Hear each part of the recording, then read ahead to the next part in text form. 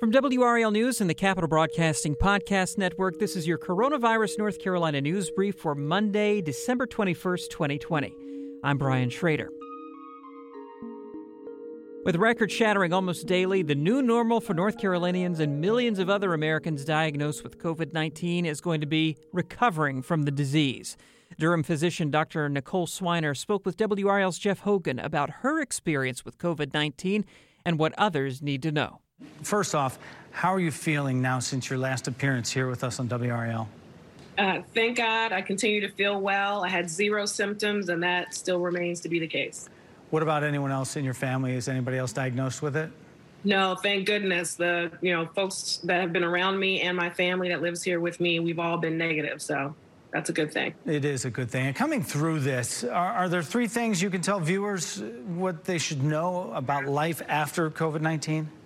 Yes, so there have been some that I've, both treated and have talked to that have been through this situation, and thankfully I've come over to the other side. The good news is, hopefully there are some antibodies that will all develop from this. Those of us that have tested positive, but it doesn't mean you can't get it again. So you still have to continue to do your 3 Ws. You still have to be as proactive as possible. For those that did have symptoms, those symptoms can continue sometimes into a post-acute COVID syndrome that we're now learning more about. So you want to try to continue to be as active with your vitamins and getting your rest, and, as you mentioned, hydration as much as possible. So, there are still things to look out for, and people are still having some difficulty with recovering from it.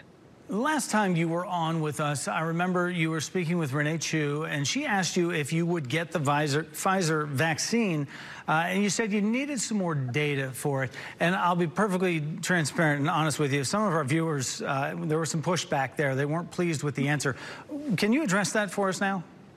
Absolutely. So, remember, guys, all this is brand new, right? And we are all, including myself, including your medical providers, we are all it's okay to feel both ways. It's okay to both advocate for this vaccine because we all need it, and to still have questions. The Pfizer research and some of the other organizations that are doing research really only include about 10% of people of color in the studies. And to really reflect truly what America looks like, we need at least 40% of those people that volunteer for these research studies for the vaccines to be people of color, to be diverse. So we need more data on how it affects those. We need more people to volunteer for the research trials. We need people to continue getting these shots so we can learn more about it. But in order to reflect everyone in our area, in our nation, in our world, we need more data on how it affects more diverse folks. So that's the truth. That was WRAL's Jeff Hogan talking with Dr. Nicole Swiner. And that's your Coronavirus North Carolina News Brief for Monday, December 21st, 2020. Let us know what you think of the podcast. Leave a rating or review wherever you listen, and be sure to subscribe so you don't miss a new episode. I'm Brian Schrader. Thanks for listening.